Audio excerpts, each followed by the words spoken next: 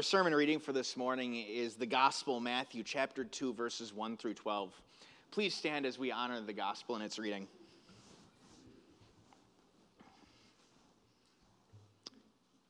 After Jesus was born in Bethlehem in Judea during the time of King Herod, Magi from the east came to Jerusalem and asked, "Where is the one who has been born King of the Jews? We saw his star when it rose and have come to worship him." When King Herod heard this, he was disturbed, and all Jerusalem with him. When he had called together all the people's chief priests and teachers of the law, he asked them where the Messiah was to be born. "In Bethlehem, in Judea," they replied. "For this is what the prophet has written, but you, Bethlehem, in the land of Judah, are by no means least among the rulers of Judah. For out of you will come a ruler who will shepherd my people Israel." Then Herod called the Magi secretly and found out from them the exact time the star had appeared. He sent them to Bethlehem and said, "Go and search carefully for the child. As soon as you find him, report to me, so that I too may go and worship him." After they had heard the king, they went on their way, and the star they had seen when it rose went ahead of them until it stopped over the place where the child was.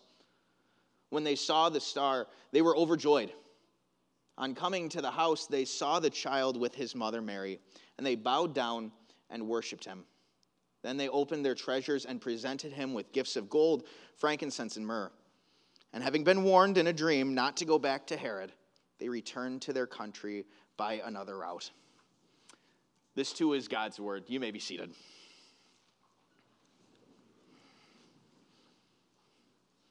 Happy Epiphany and Merry Christmas.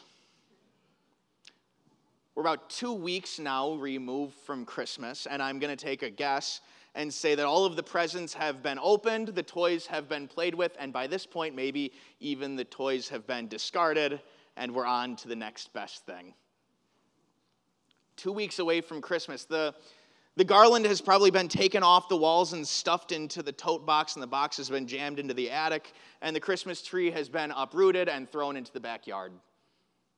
2 weeks removed from Christmas.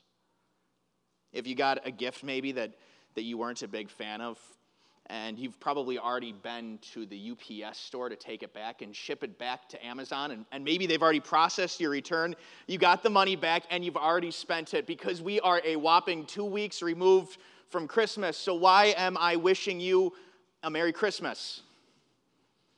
Maybe you're at that point where you go, "You know what, Pastor? We're kind of on to like Valentine's Day now and the Peace Chili cook-off. We don't really need the Christmas stuff anymore." But today, Epiphany isn't its own thing. Epiphany is a celebration of one of the key truths of Christmas.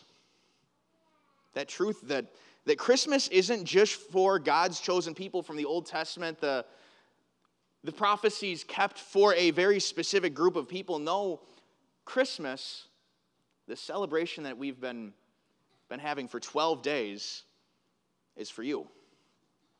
And so in many ways, Epiphany is not some throwaway holiday. Epiphany is your holiday. And we get to see it celebrated in some really cool verses that we have in front of us today from Matthew. Just a little background on the Gospel of Matthew. Matthew was written to a primarily Jewish audience. Based on some of the words and the explanations that we see in the Gospel of Matthew, we see that that's the one of the four Gospels that was written with just Jewish people in mind, speaking kind of a language that people that knew the Jewish customs and had a rich background in that life would understand extraordinarily well. And isn't that funny? How Christ is born, and then as Matthew addresses this primarily Jewish audience, the absolute next story that he tells about the birth of Christ is a story that has nothing to do with Jewish people. A story about these magi who came from the east and came to worship a Savior who maybe they had just recently known and understood. it's really neat to see how Matthew says, yes, certainly this is for this small group of people that have been waiting on God's promises for thousands of years. But it's also for the people that maybe just found out about them 15 minutes ago. Yes, Epiphany shows us that God doesn't have some type of horse blinders, and he's not really looking around at the rest of the world. He's just looking at a few specific people. God has everyone in his focus. So how did these magi wind up in the story of Jesus? What makes these men so important? You see them here in our nativity scene, and they've got the crowns on, and they've got the gifts. And maybe you've heard them referred to as wise men. Or maybe you've heard them referred to as kings. Maybe you've even heard them referred to as magicians. We're not 100% sure what their standing was, but we do know a few things about them. Based on the context of the rest of Scripture and some parts of Daniel chapter 2, we would guess that the Magi, they were not kings. The Magi, although may have been looked at as wise people back in the day, didn't have the wisdom that Scripture brings to them. So maybe they weren't so wise. And if they were these magician types, well, certainly at this point they had turned their back on that pagan stuff and had turned towards a Savior that they knew they needed.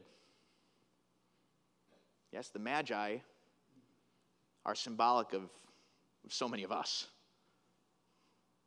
with different backgrounds, different upbringings, different things that have gone on in our pasts. And yet these magi who seem to have a very limited understanding as to what's going on here, they had to be sent off by King Herod to finish the journey and actually find the place where Jesus laid. These magi have a part in God's story. Check out their limited knowledge. Magi from the east came to Jerusalem and they asked, "Where is the one who has been born King of the Jews? We saw his star when it rose, and we have come to worship him." We know pretty little about what led the Magi to Jerusalem that day. We can assume a couple of different things. One, that star that rose in the sky, that's not natural. The fact that it led them to a very distinct place, that's the hand of God working. And second, we can assume that these men did their research, that they researched the prophecies and the things that the Jewish people had written down and preserved and venerated, because they seem to have quite a few details that you might not expect them to have. These magi from a faraway place, who maybe had never been to Jerusalem before, had never seen the temple with their own eyes, these magi find a primary location in the story of salvation. I think sometimes we, as sinful human beings, when we see people, we try to kind of fit them into their own little categories. For example, you might walk up to somebody and you talk to them for the first time, and you very quickly understand whether or not that person is a Christian. Maybe you look at the person and they're a Christian, and it seems like they've got their life together, they're holding a steady job. Everything seems to be just perfect in their life, or so you think. Or maybe you put somebody into another category and you go, yeah, they've got their Christian faith, but that's about it. Things don't seem to be going well in their lives. It seems as if they're running into one mess after another, and so you put them in that category of Christian, but needs some work. Your sinful brain does that anyway.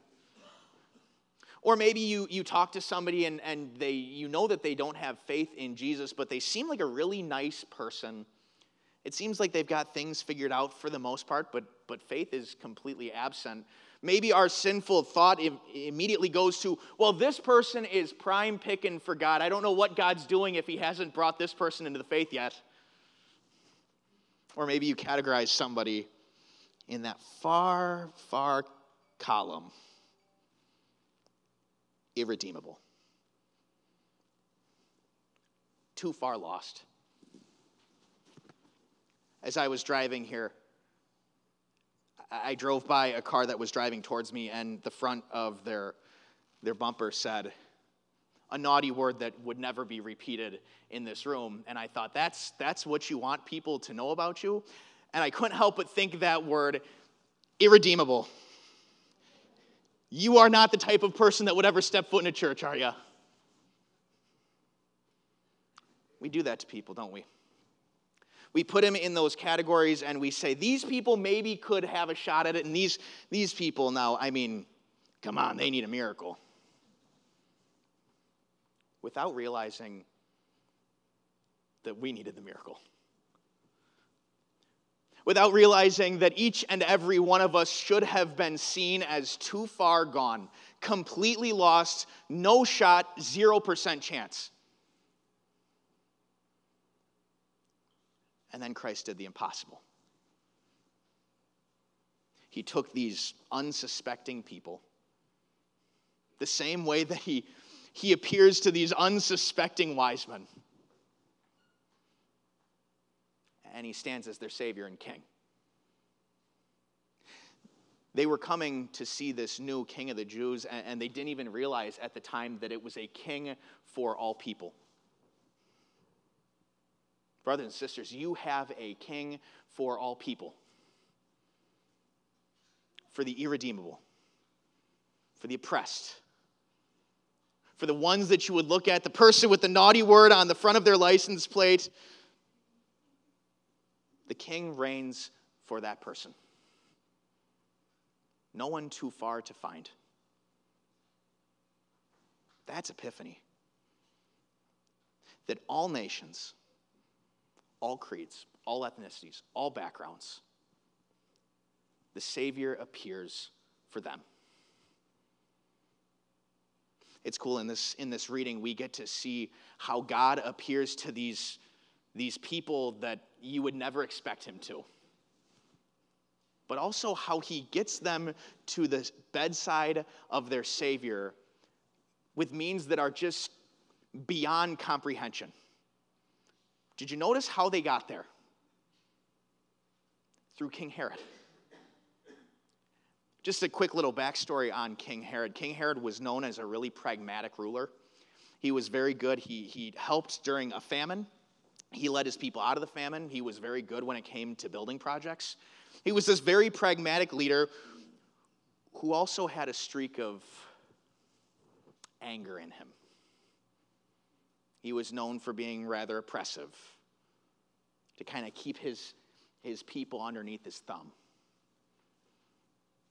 And it's told to us by historians that as Herod began to age, and we find him in this reading in his advanced stage of life, that he started to go a little crazy.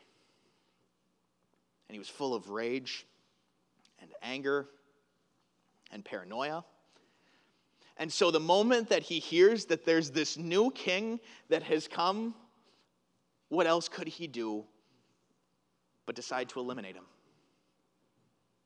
And so that's what he does. That's what he's trying to accomplish. Then Herod called the Magi secretly and found out from them the exact time the star had appeared. He sent them to Bethlehem and said, "Go and search carefully for the child. As soon as you find him, report to me so that I too may go and worship him." From the later verses, we know that's not true.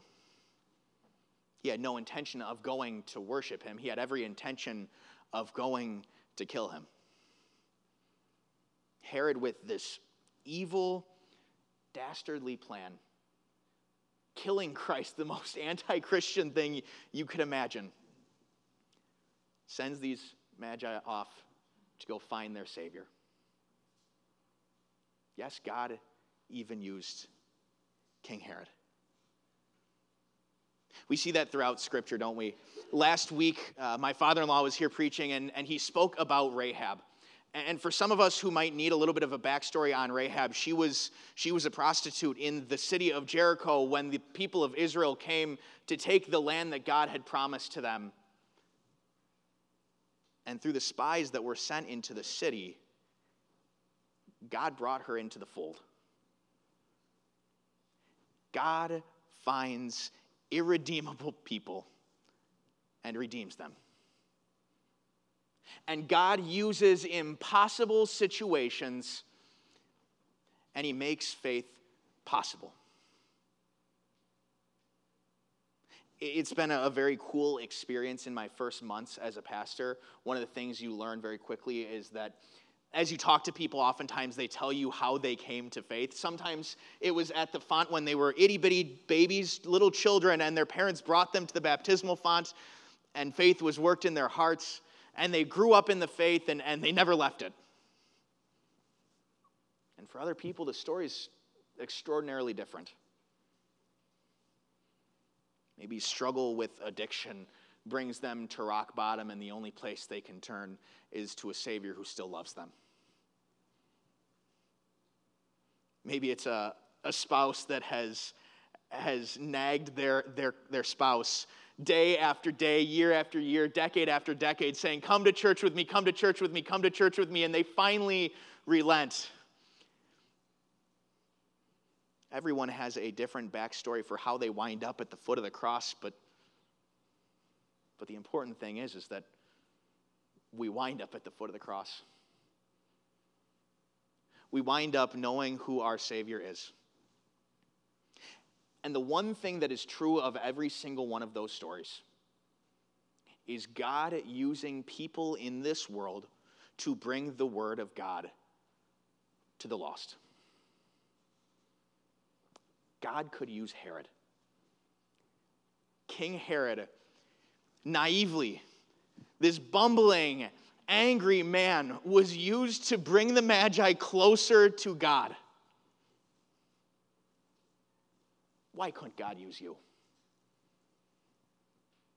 You might say, I don't have the words for it. When I get into a conversation about my faith, I just kind of drop all my words on the ground and I just look at them and I say, I got nothing left. If God could use King Herod,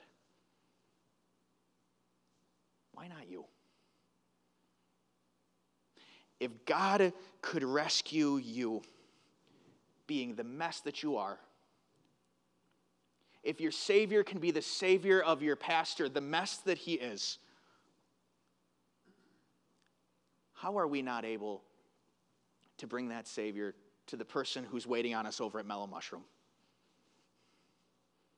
How can we not bring the Savior to the person that details our car?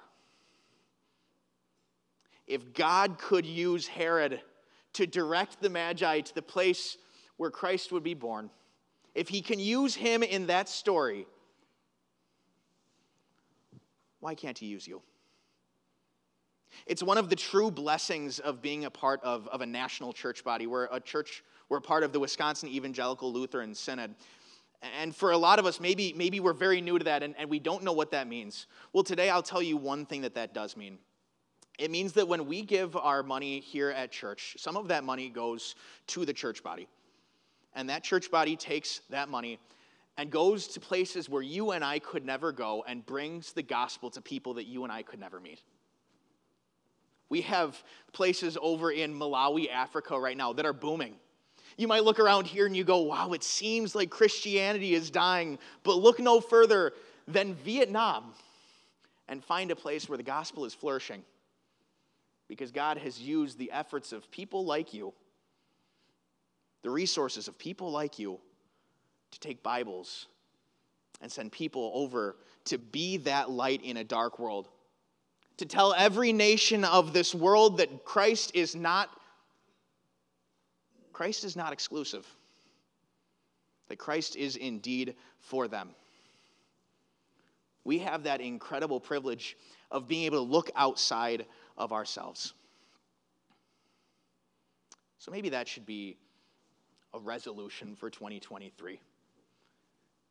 To see every single interaction for exactly what it is. an opportunity.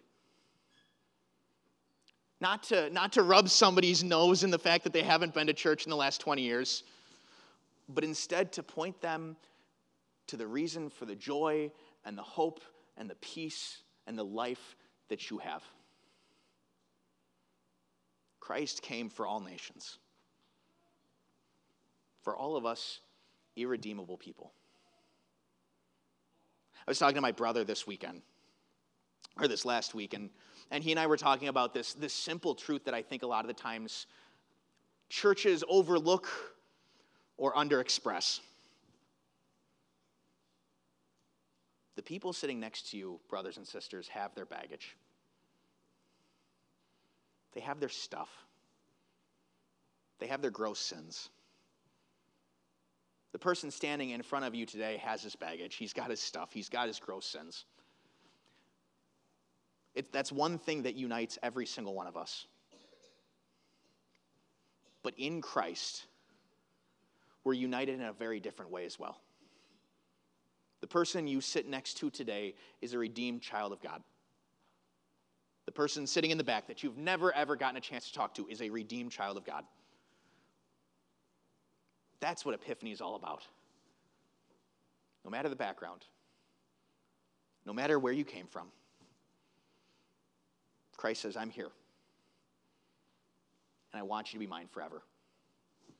Amen.